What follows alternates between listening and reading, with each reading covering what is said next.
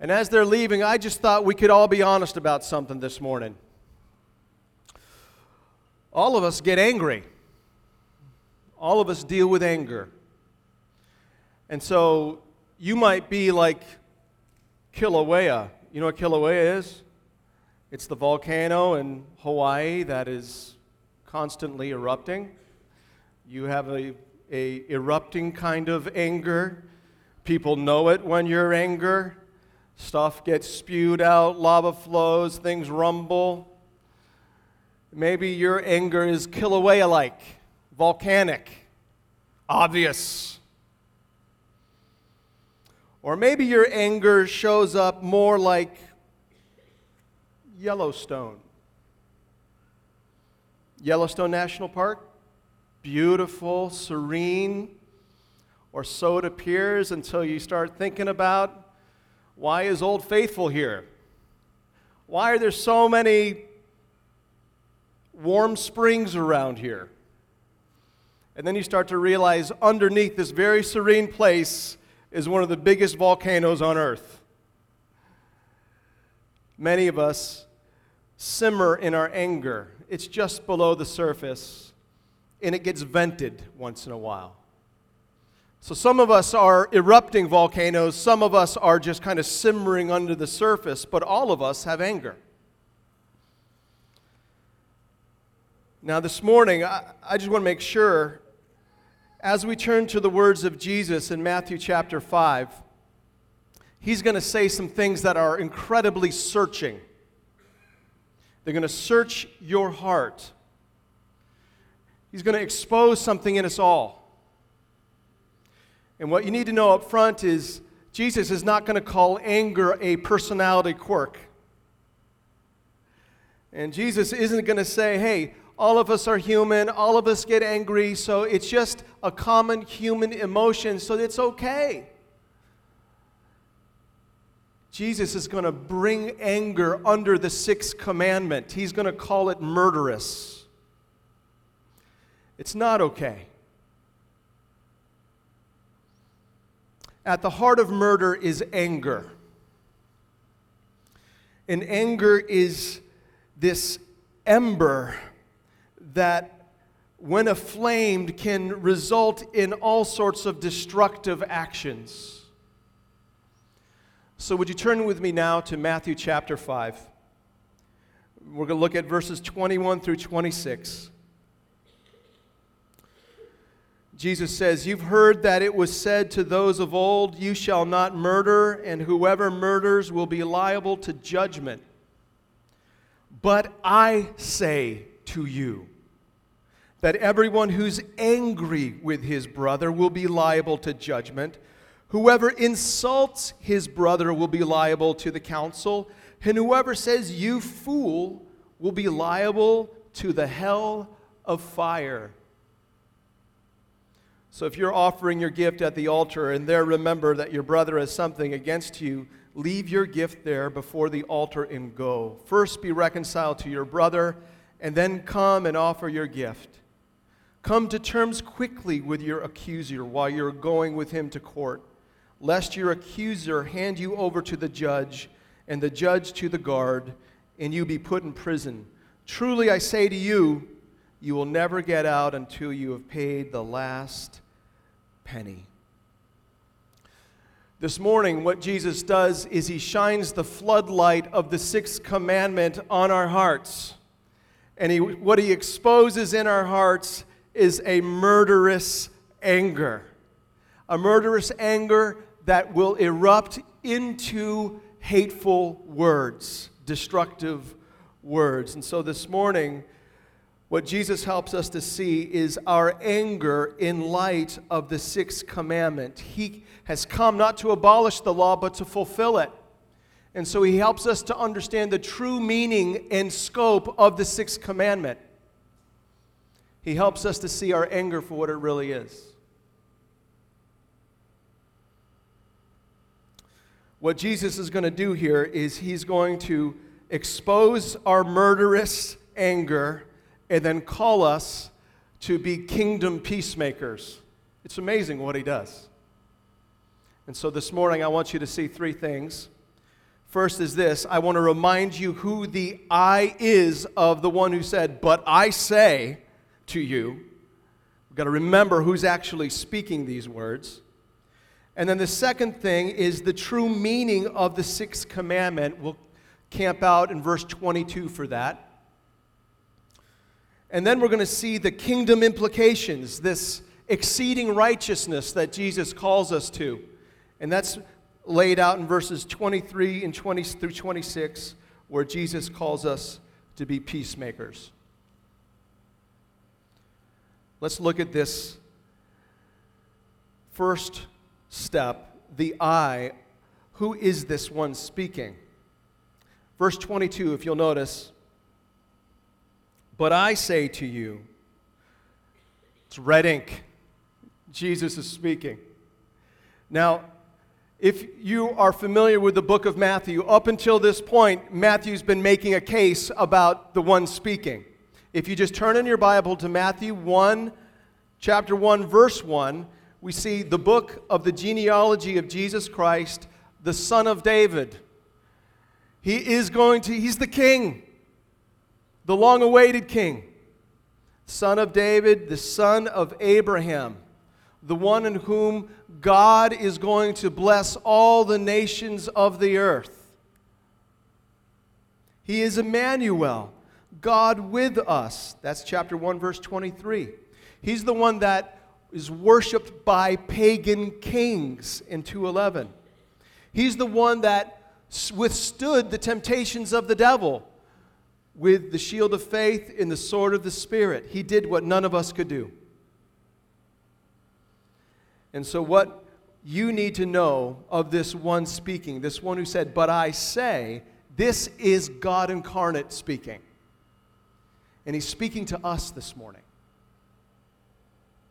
And so when you step back and you start realizing, okay, the King has come, what we have here in the Sermon on the Mount is his inaugural address. It's him speaking to his citizens and declaring to them, "This is how you live for me now." This is his manifesto of the kingdom. And so the Sermon on the Mount, what we have in chapters 5, 6, and 7 is a sermon. Last week I tried to show you that the Beatitudes are the introduction, and the close of the sermon starts in chapter 7, verse 13, where he calls us to two ways to live. He calls us to decision. And in between the body of the text, Jesus says, "Open up your Bibles to the Old Testament, and here's my point. The Old Testament is fulfilled by me." He preaches himself from the Old Testament. And so Jesus fulfills the law and the prophets in his person. He's the Messiah. But he also fulfills it in his preaching. He brings the true meaning of the Old Testament, what the law and prophets really meant to say. And that's what we see him doing right here. In the next couple sections, if you just look at Matthew chapter 5, starting in verse 21, you probably have a heading over it that says anger. And then if you continue to look, there's another heading called lust, divorce, oaths, retaliation, love your enemies. And in each one, there's this contrasting statement that leads that off. Jesus says something to the extent of, "You've heard that it was said about adultery, but I say, anyone who lusts in his heart." And so each time, each of these 6 examples, Jesus is fulfilling the true meaning of God's law. He is saying, what the Pharisees and scribes are teaching you, disregard. Listen to what I have to say. I am the incarnate Word with all authority to clarify this written Word of God. And so this morning, we're looking at the first of these 6 examples.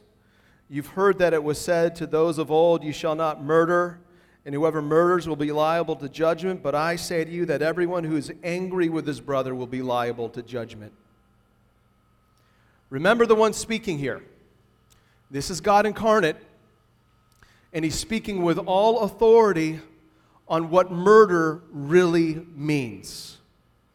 And to that end, let's move to the true meaning of "you shall not murder." Jesus is essentially saying, let me clarify this murder thing for you. Would you flip back in your Bibles to Exodus chapter 20? I'm guessing that you approach the command, "you shall not murder," kind of like the way I approach "you shall not murder." And it's the way the Jews of the time approached "you shall not murder." So let's go to Exodus chapter 20, the 10 Commandments, and let's do a little diagnostic test, okay? How are you guys doing? How are you guys doing? Are you worshiping other gods? Do you have any other gods before you? And you might say, by and large, no. I'm a follower of Jesus. I'm a worship of the triune God of the Bible. I have my moments, but generally speaking, I'm living for the one true God. Check.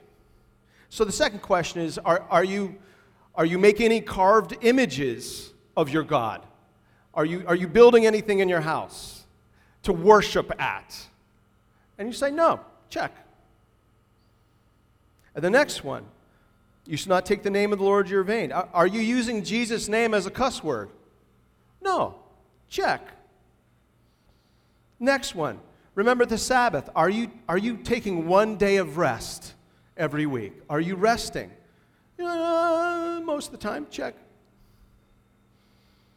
Then we go to the next one, honoring your father and your mother. And you're like, well, when I was young, not really, but now I'm doing everything I can to help them, doing everything I can to honor them. And then we get to verse 13. It says, "You shall not murder." And in our minds, we think, I haven't killed anybody. Check. And what Jesus is saying here is like, no, slow down. Because this command has more to do with just shedding blood. This makes a claim on the anger in your heart.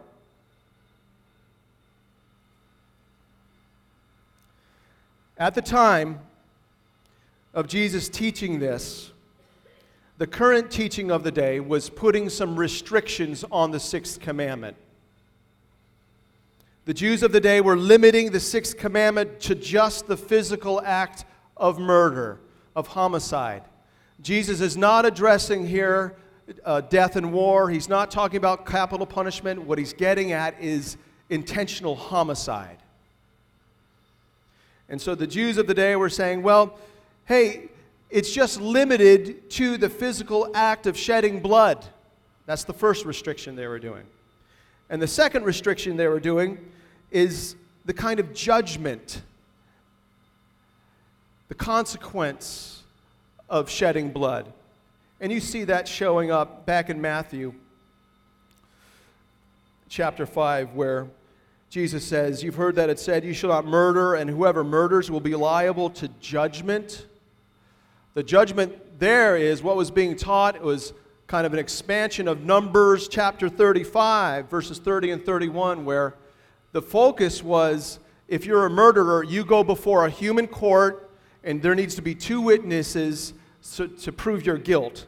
And so the thought was limited to human judgment, human court. So the restrictions taking place at the time were a physical act, and the consequence was focused on a human counsel, a human judgment. We all do that. We all tend to think about murder that way, don't we? We all tend to think about it as the shedding of blood, and if we do, then we got to stand before a judge and jury someday. In walks Jesus. In walks the fulfiller of the law and the prophets. And what he's about to say is going to extend the reach of the sixth commandment. Look what he says. "You have heard that it was said to those of old, 'You shall not murder, and whoever murders will be liable to judgment.' But I say to you that everyone who is angry with his brother will be liable to judgment." What Jesus is doing here is extending the reach of the sixth commandment past the physical act and into our hearts and he's addressing anger in our hearts, that destructive impulse in us that reacts to when we are personally offended. It's like right there. That's murder. That's murder at heart. That's murderous intent. You're looking to destroy. He's getting at anger as something that is a destructive attitude within us. Anger is at the heart of murder. That's what Jesus is getting at. And so he's putting this on a continuum. And so if murder is the culmination of something, anger is the seed of it. It's the starting point. It's when we're personally offended, where our hearts go. And it can result in divisions and disunity. Anger can be dangerous. Anger can be deadly. Not only does Jesus extend the reach of murder to include this thing in our hearts called anger, which we've all experienced, Jesus extends the reach of this prohibition to murder to include your speech. Look back at verse 22. But I say to you that everyone who's angry with his brother will be liable to judgment. Whoever insults his brother will be liable to the council. You see that word insults? There's actually a word underneath there. The word is raka. And what it is it's a word that basically, if we use it today, would be like blockhead, doofus. And what it is it's a word that is used to attack someone's intellect. And so, essentially, this insult is a particular insult. It's calling someone stupid.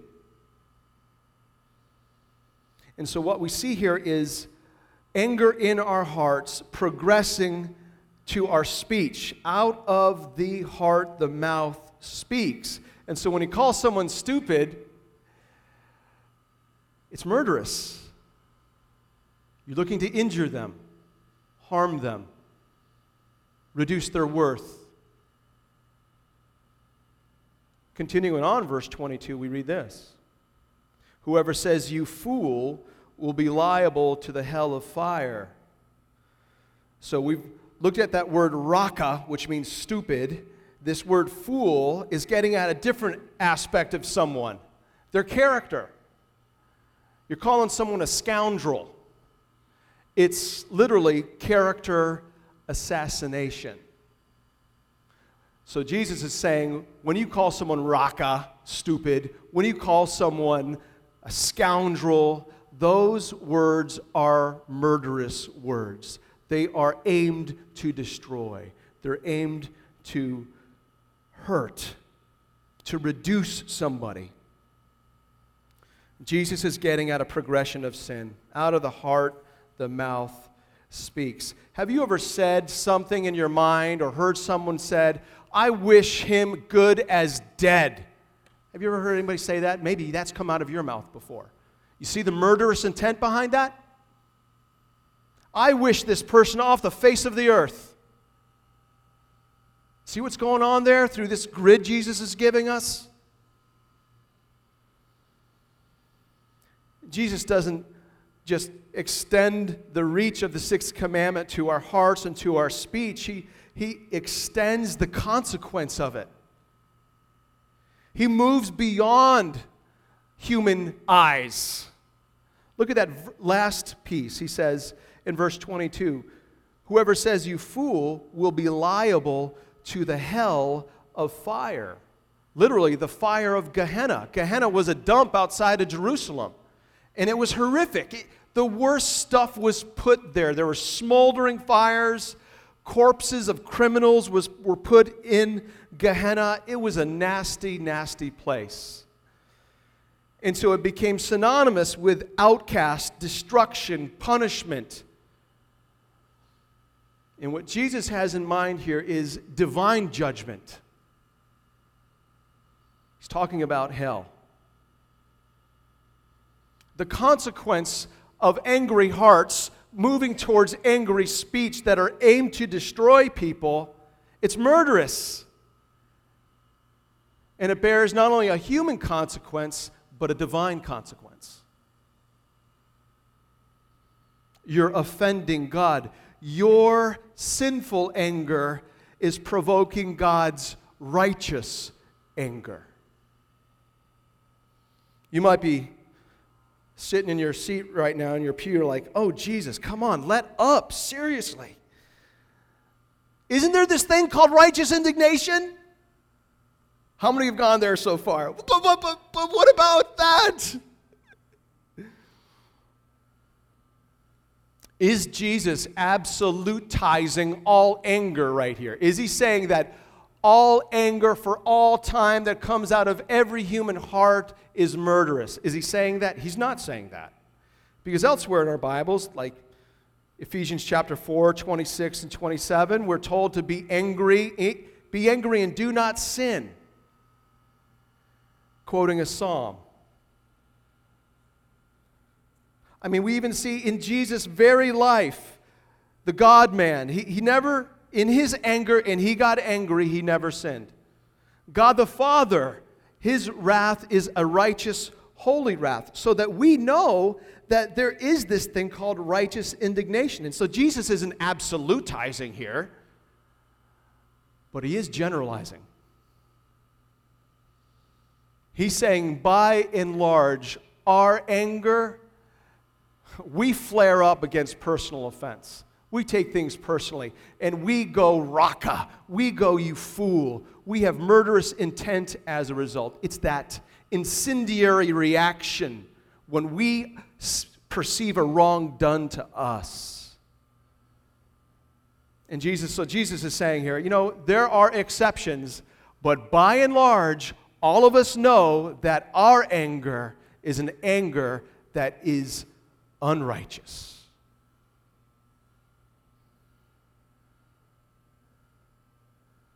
So Jesus isn't absolutizing, but he is generalizing.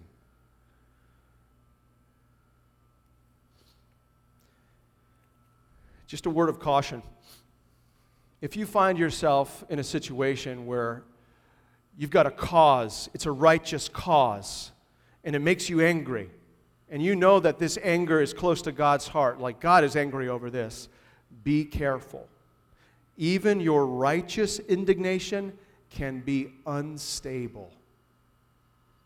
It can result in thinking of people as villains. Be careful. All anger is dangerous.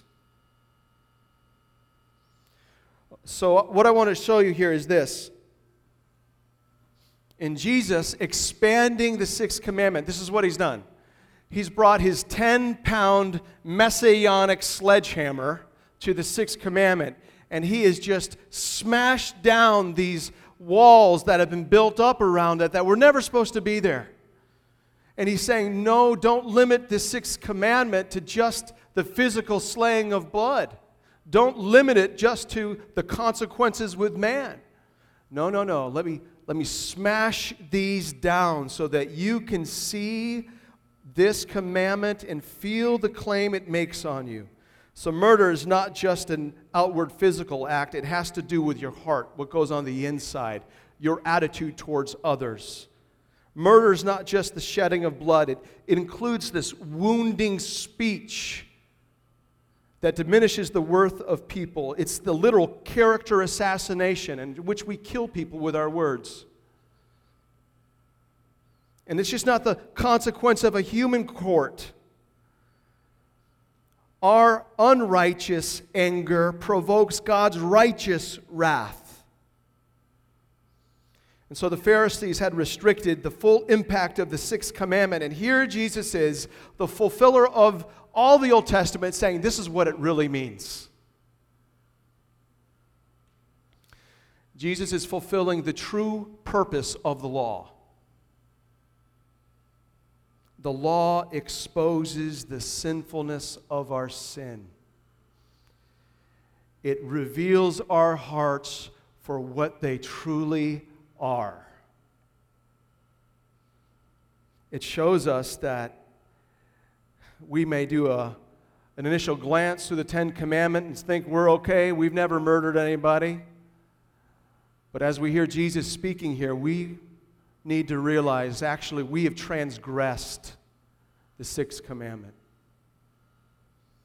Why is anger wrong? It's murderous in its intent. It's destructive in its intent. But as David read earlier, what the law also does, it just not exposes our sin, it leads us to Jesus. It exposes our need for our Savior. So listen to this. This is what's so amazing about the one speaking. Not only did he come to fulfill in his person, in his preaching, he came to fulfill, he lived a perfect life. He never sinned in his anger. And he went to the cross and died and bore the righteous wrath of God for the murderous hearts of those who would one day come and believe in him, you and me. Jesus died for murderers. Whether that's a physical act, or it's the attitude of your heart, or it's the words that you say. Jesus bore the fire of hell for the anger of our hearts. Do you know what the result of that was? Peace. Peace. No more wrath. No more hostility. Jesus brought peace. The last move I want to show you in this passage is in verses 23 through 26. I'm going to focus mainly on 23 and 24. But Jesus here calls us to a righteousness that exceeds the Pharisees and the scribes.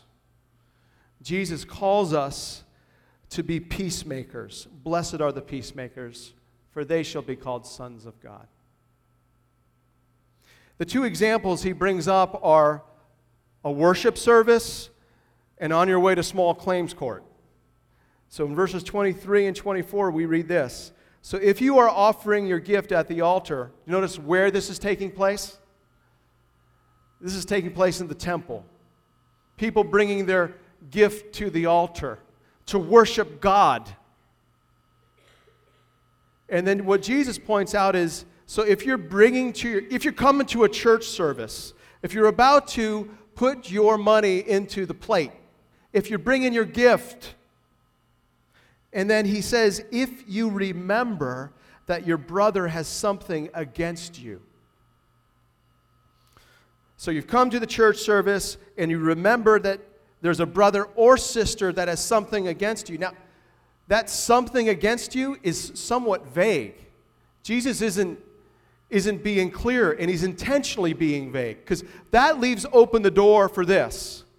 If I'm coming to the service and I'm remembering someone who I have gotten angry with and offended, or if I remember someone who's gotten angry with me and given me offense, it can be either. Someone with something against me. What am I to do? What are you to do? You're to go to them. You're to put down your gift, and you are to go to them. Go to them for what purpose? To make peace with them. Now, I'm not sure if you picked up on this, but there's an urgency with what Jesus is talking about. I mean, seriously, worshiping God in his sanctuary is like wonderful. Big priority, right? Why is God saying, don't give me your gift, go to your brother? Why would God tell us to do that? Here's why. God values the unity of his people. God puts a huge premium on the unity of his people. God wants us to be united with each other in our worship of Him. And if there's something out of sorts between any of us, He says, go fix that first, and then come worship me.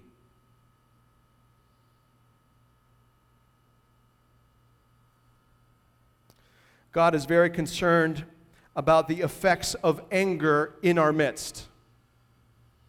It can bring discord, and that discord is like a disease to the body of God. So the Lord Jesus is saying, be quick, make this a priority. If you become aware of someone with something against you, you go to them. Go to them to reconcile with them. Go to them saying things like, I know I got angry with you last week, and I know that hurt you. Would you please forgive me? Or it's, did I do something to provoke you to anger? And if so, I am so sorry. I want to be at peace with you. So this morning, let me ask you, as you're here together, gathered in the worship of God, is there someone God is bringing to your mind that has something against you? Have you offended them, or have they offended you? In Jesus' economy, it doesn't matter. Go to them. Make peace with them. Seek peace with them. There's another group of people in here. You may have already gone to someone. You already remembered someone who has something against you, and you've already gone to them.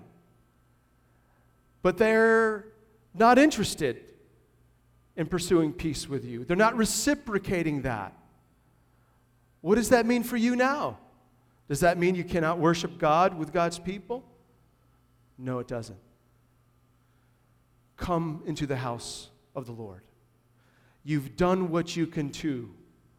Now cry out to the Lord to bring a fullness of peace to that relationship. Wait on the Lord. Wait on the Lord. And worship Him as you wait.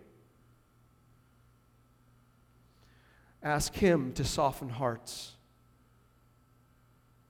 So the first example Jesus gives of, hey, you're not a murderer, you're a peacemaker in God's house with God's family, and it shows up in how you prioritize it on coming on Sunday morning. The other area that he points to is small claims court. He says, come to terms quickly with your accuser while you're going with him. And then in verse 26, he reveals the nature of it. Truly I say to you, you will never get out until you have paid the last penny. Money, lending money, borrowing money between people can cause all sorts of issues. And what Jesus is saying here is, hey, if you owe somebody money or someone owes you money and it's getting in the way of your relationship, if it's going to go to court, go to them. You initiate. You initiate. And you bring peace to that. Come to terms quickly with your accuser. In both of these cases, what we see here is Jesus calling us to a righteousness that exceeds that of the Pharisees. He calls us to make peace with people who we may have offended somehow, or they have offended us. And what Jesus is showing us in both of these instances, be quick to peace. It affects your worship. It affects your witness.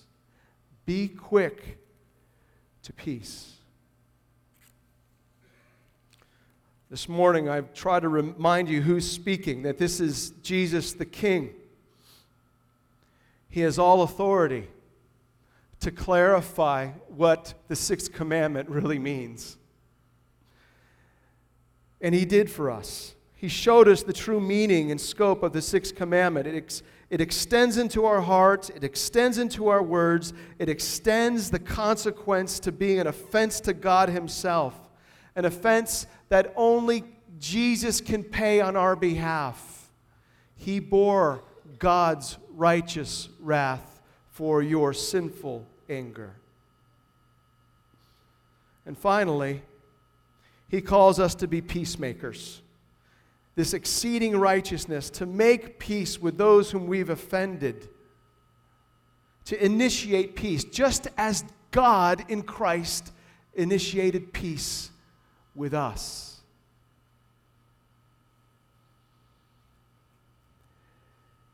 These words of Jesus show us how Jesus fulfills the law and the prophets, and they show us what a righteousness that exceeds the Pharisees looks like.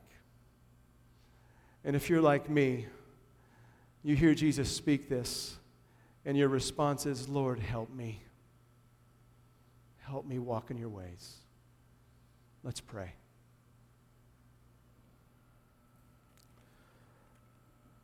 Lord Jesus, these are searching words you speak from the sixth commandment, and they reveal our hearts for what they are. And we're amazed that, God, you love us despite the murderous ways of our hearts. Thank you for coming for us. Thank you for taking God's wrath for our sin. God, would you make us peacemakers? Would you use your word here to spur us on to be at peace with brothers and sisters and even with debtors? God, make us light, make us salt in a decaying and dark world. In Jesus' name, amen.